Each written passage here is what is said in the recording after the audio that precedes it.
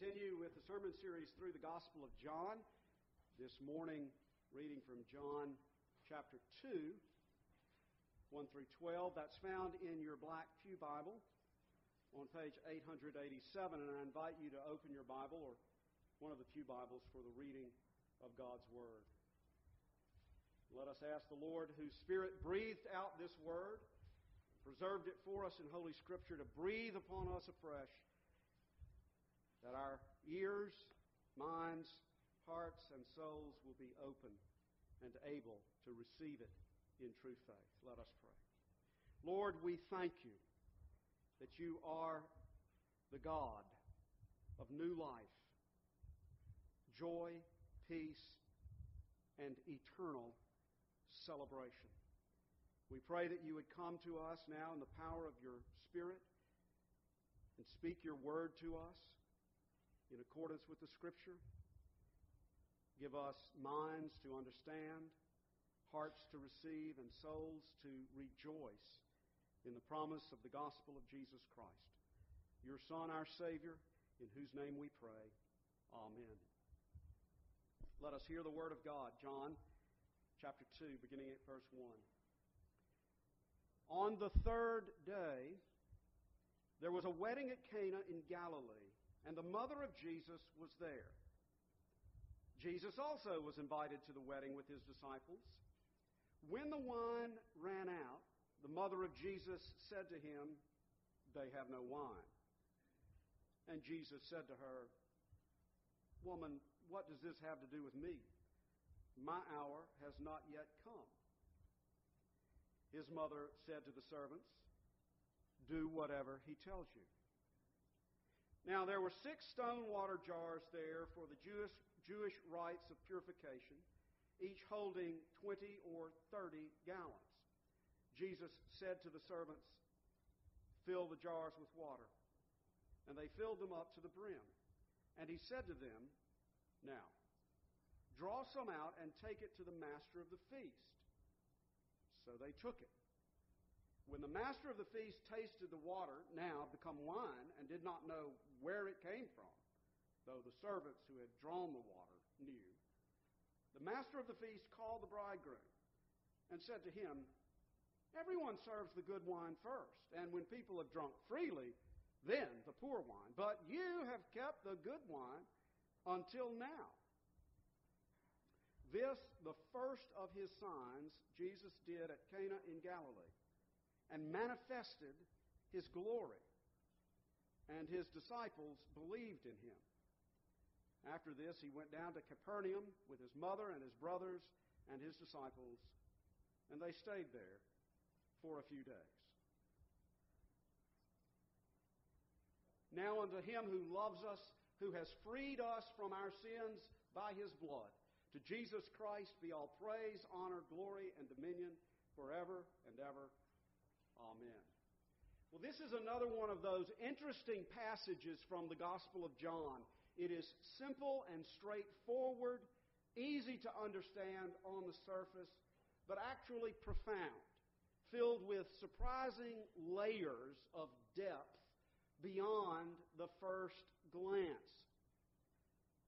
The storyline is simple enough. Jesus goes to a wedding party. The bridegroom, who is unnamed, runs out of wine, an embarrassing, actually shameful situation, and Jesus turns water into wine.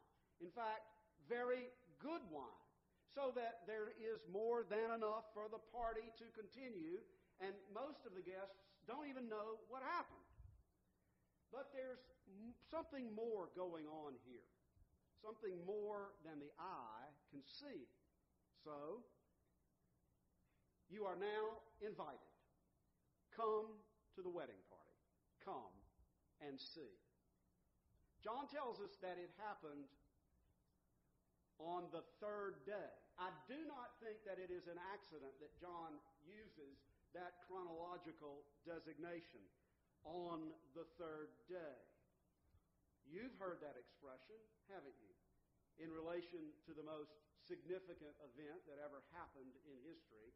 On the third day, he rose again. I think John uses this chronological expression, on the third day, to perk up our ears, to open our minds to the fact that something beyond a wedding reception and turning water into wine is going on here. It's pointing us to something. It is a sign.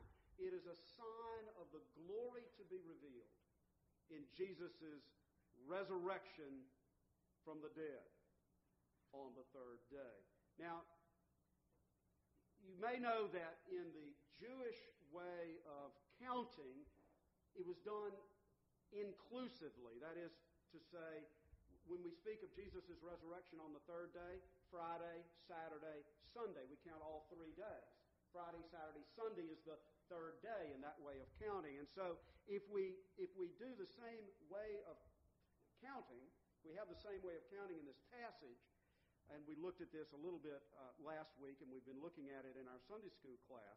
If we start with the ministry of John the Baptist back in chapter 1 at verse 19, and then we follow through, John gives us the account of Jesus' first week, the next day, verse 29, the next day at verse 35, the next day at verse 43, and then we add on the third day. That's going to take us to the 6th day of Jesus' first week of public ministry. So, in case you didn't follow all that, you can go back and read through the opening chapter of the Gospel of John and count the days, and then you count on the third day from the preceding passage, and that lands us on the 6th day of the week. Now, you know there are 7 days in the week, and in Hebrew numerology, 7 is therefore the perfect number, the number of completion, the number of perfection, and 6 is that number that is just almost there but not quite there. It is the number of imperfection, incompletion, insufficiency. Something's missing. Something is yet to come. There's something else about the 6th day. If we look at Genesis chapter 1, the first week of creation, we see that on the 6th day, God created humanity, male and female, in His image, blessed them, commanded them to be fruitful and multiply. On the 6th day of the week of creation, there was a wedding. John is showing us that in this first week of Jesus' public ministry, the new creation is coming into existence through Jesus Christ. Jesus Christ has come into the world to make all things new. And it is as though with the opening of Jesus' ministry, we have the beginning of the new creation which comes through Him. And on this 6th day, Jesus goes to a wedding. John tells us that the mother of Jesus was there, and Jesus and His disciples were there. So we see from this that Jesus was a very sociable person, as we know from other accounts in the Scripture. Jesus enjoyed the fellowship of a good supper, a good party, and the happiness of human life. Jesus was there to celebrate one of the most happy occasions in human experience. He came to bring His blessing. So here we are at the wedding party with Jesus and His disciples and Jesus' mother and lots of other people, and everybody's having a good time, and there's music, and there's dancing, and there's laughter, and there's eating, and there's drinking until the wine runs out. And now we've got a problem. And this is a big, big problem. The wine runs out, party winds down. That's not good if you're at a Jewish wedding celebration. It's particularly not good if you are the groom, because in that culture, the groom was responsible for the wedding banquet. The groom was responsible to make sure that all of his guests had plenty to eat and drink. And if they didn't, then shame on him. Shame on his wedding day. Shame on his insufficiency. Shame on his inability to provide completely for all that was necessary. So now we're at the wedding and something is missing. No more wine at this wedding on the 6th day.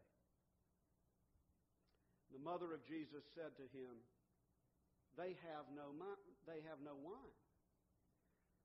We don't know exactly what might have been going through Mary's mind at the time. Perhaps she thought that this would be a good time and a good place for Jesus to begin to show his power.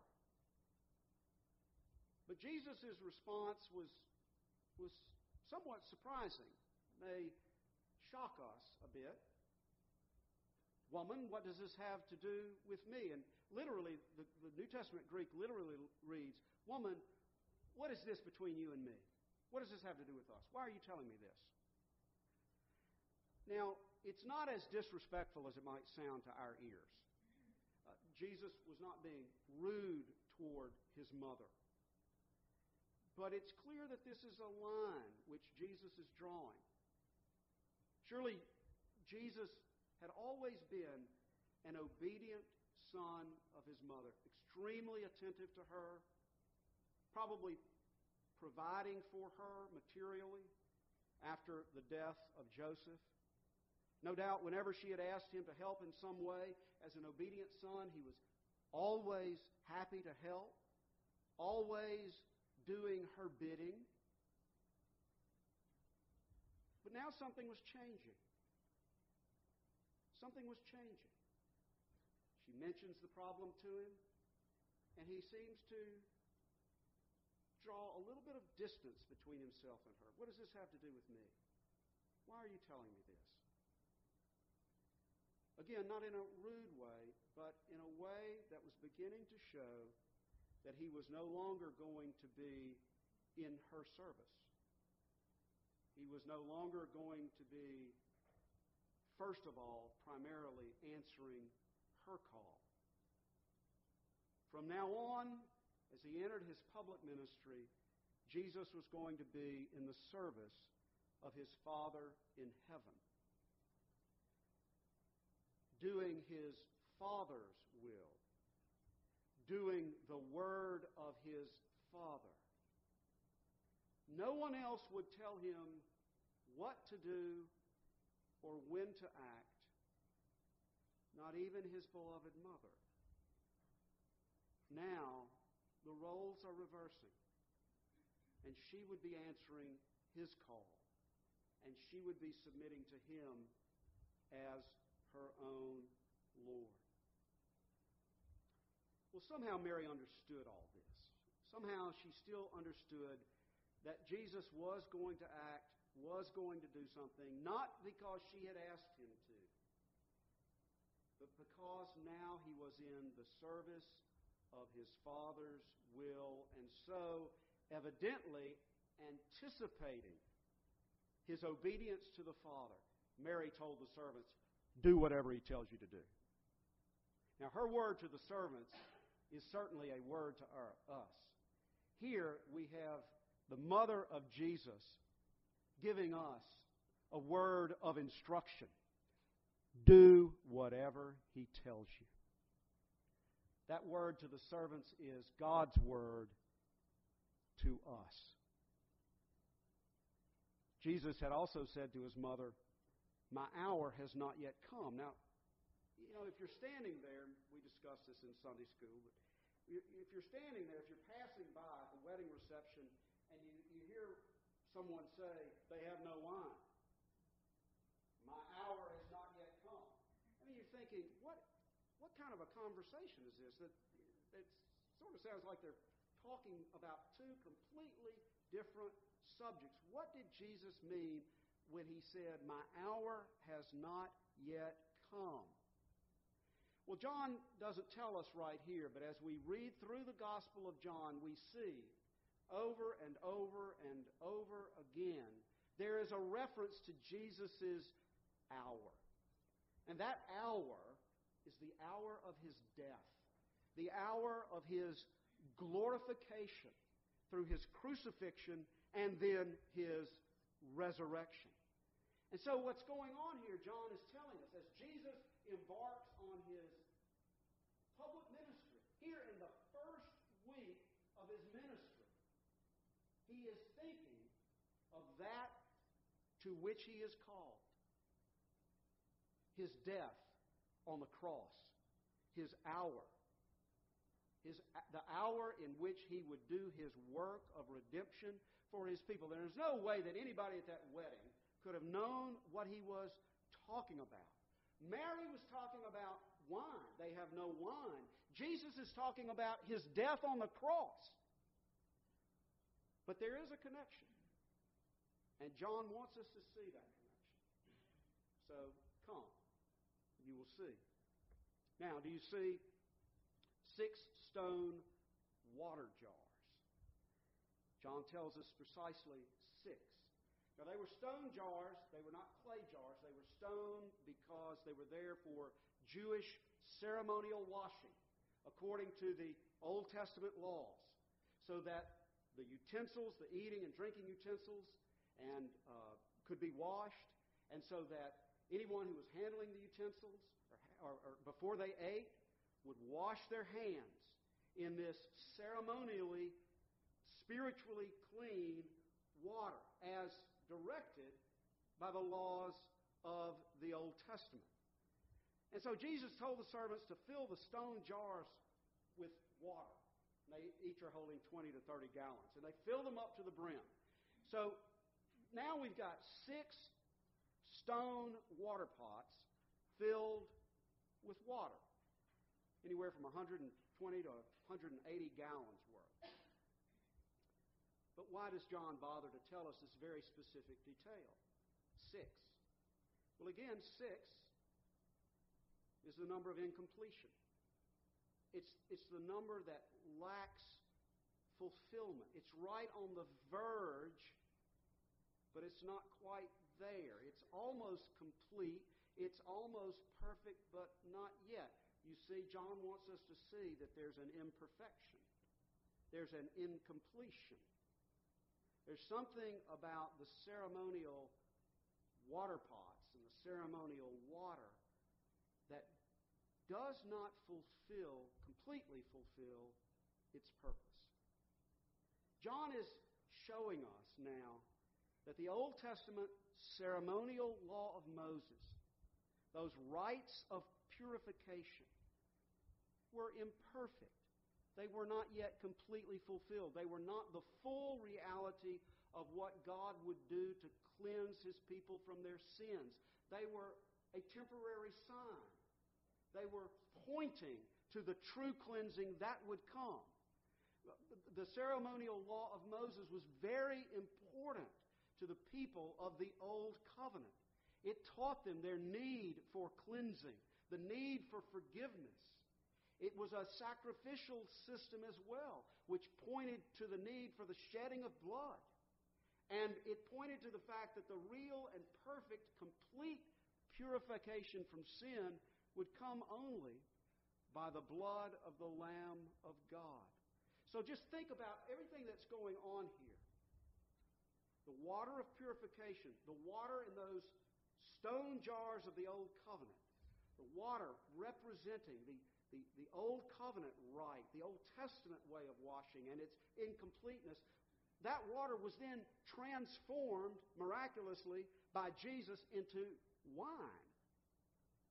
Out of those stone water jars of the Old Covenant came a symbol, a sign of the New Covenant, the true cleansing through Jesus Christ. The wine that came out of those water jars was indeed very good wine.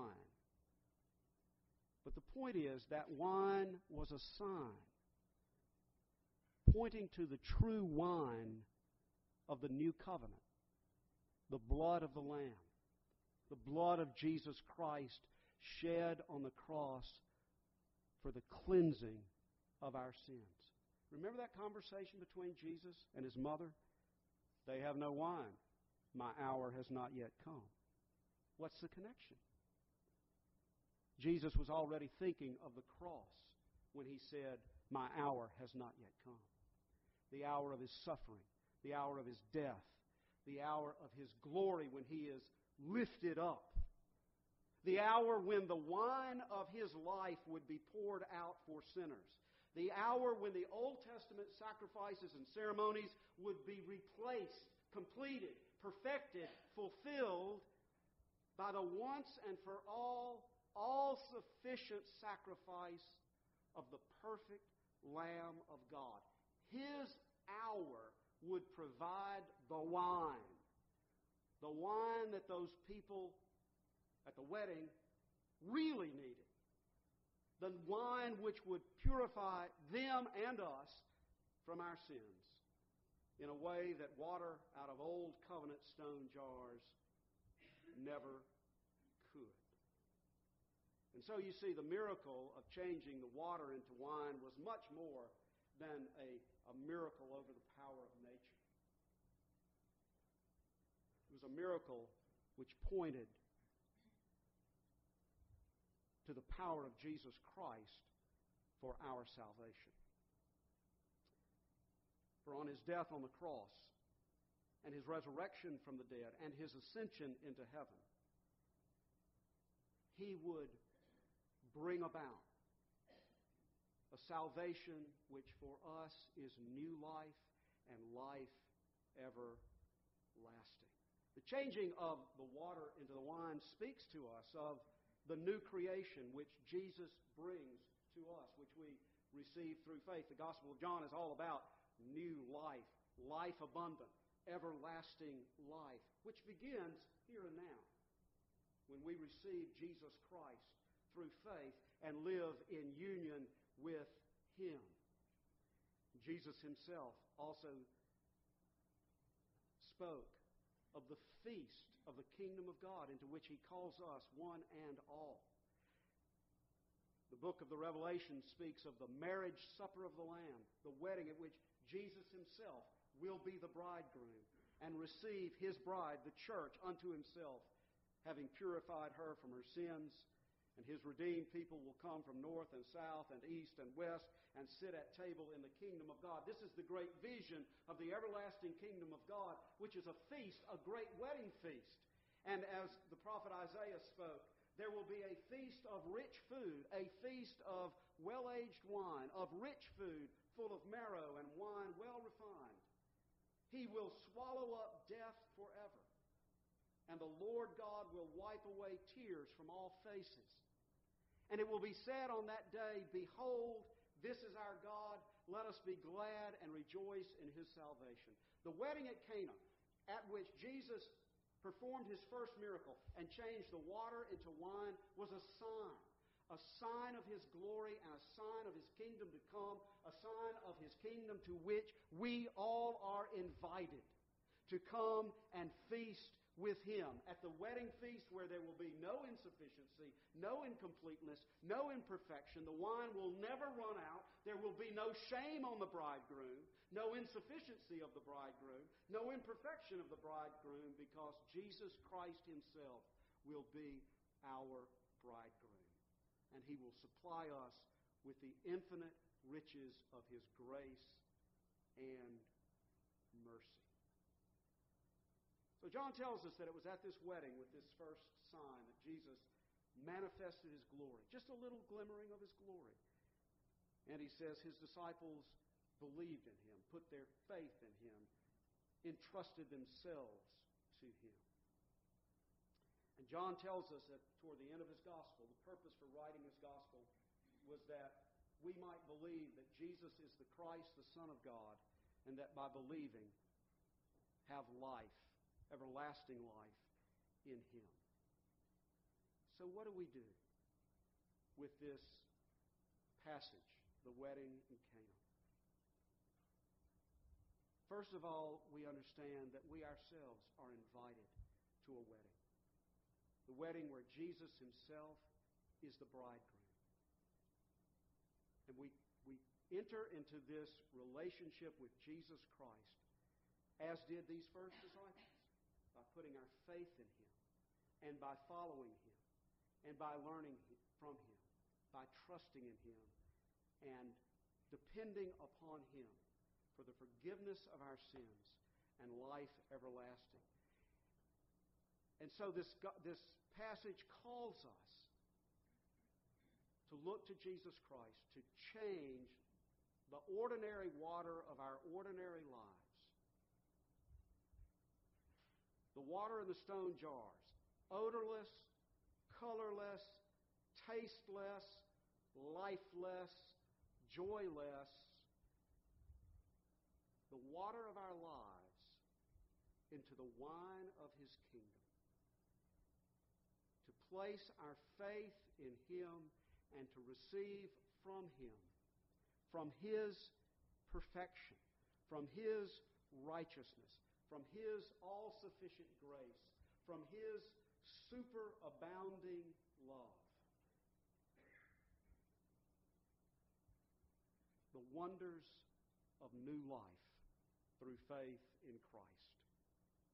Let us drink the wine which Jesus offers. Let us pray. Father in heaven, we thank You for the promises of Your Word, the promise of the gospel of Jesus Christ, in whom we have life, redemption, the forgiveness of sins, and the hope of glory. We pray, Lord, that Your Spirit would take this word and apply it to our hearts. And that this miracle of changing water into wine would be an ongoing miracle in our lives. That we ourselves might be changed more and more into the likeness of Jesus as we trust in Him and follow Him. To the glory of Your name. Amen.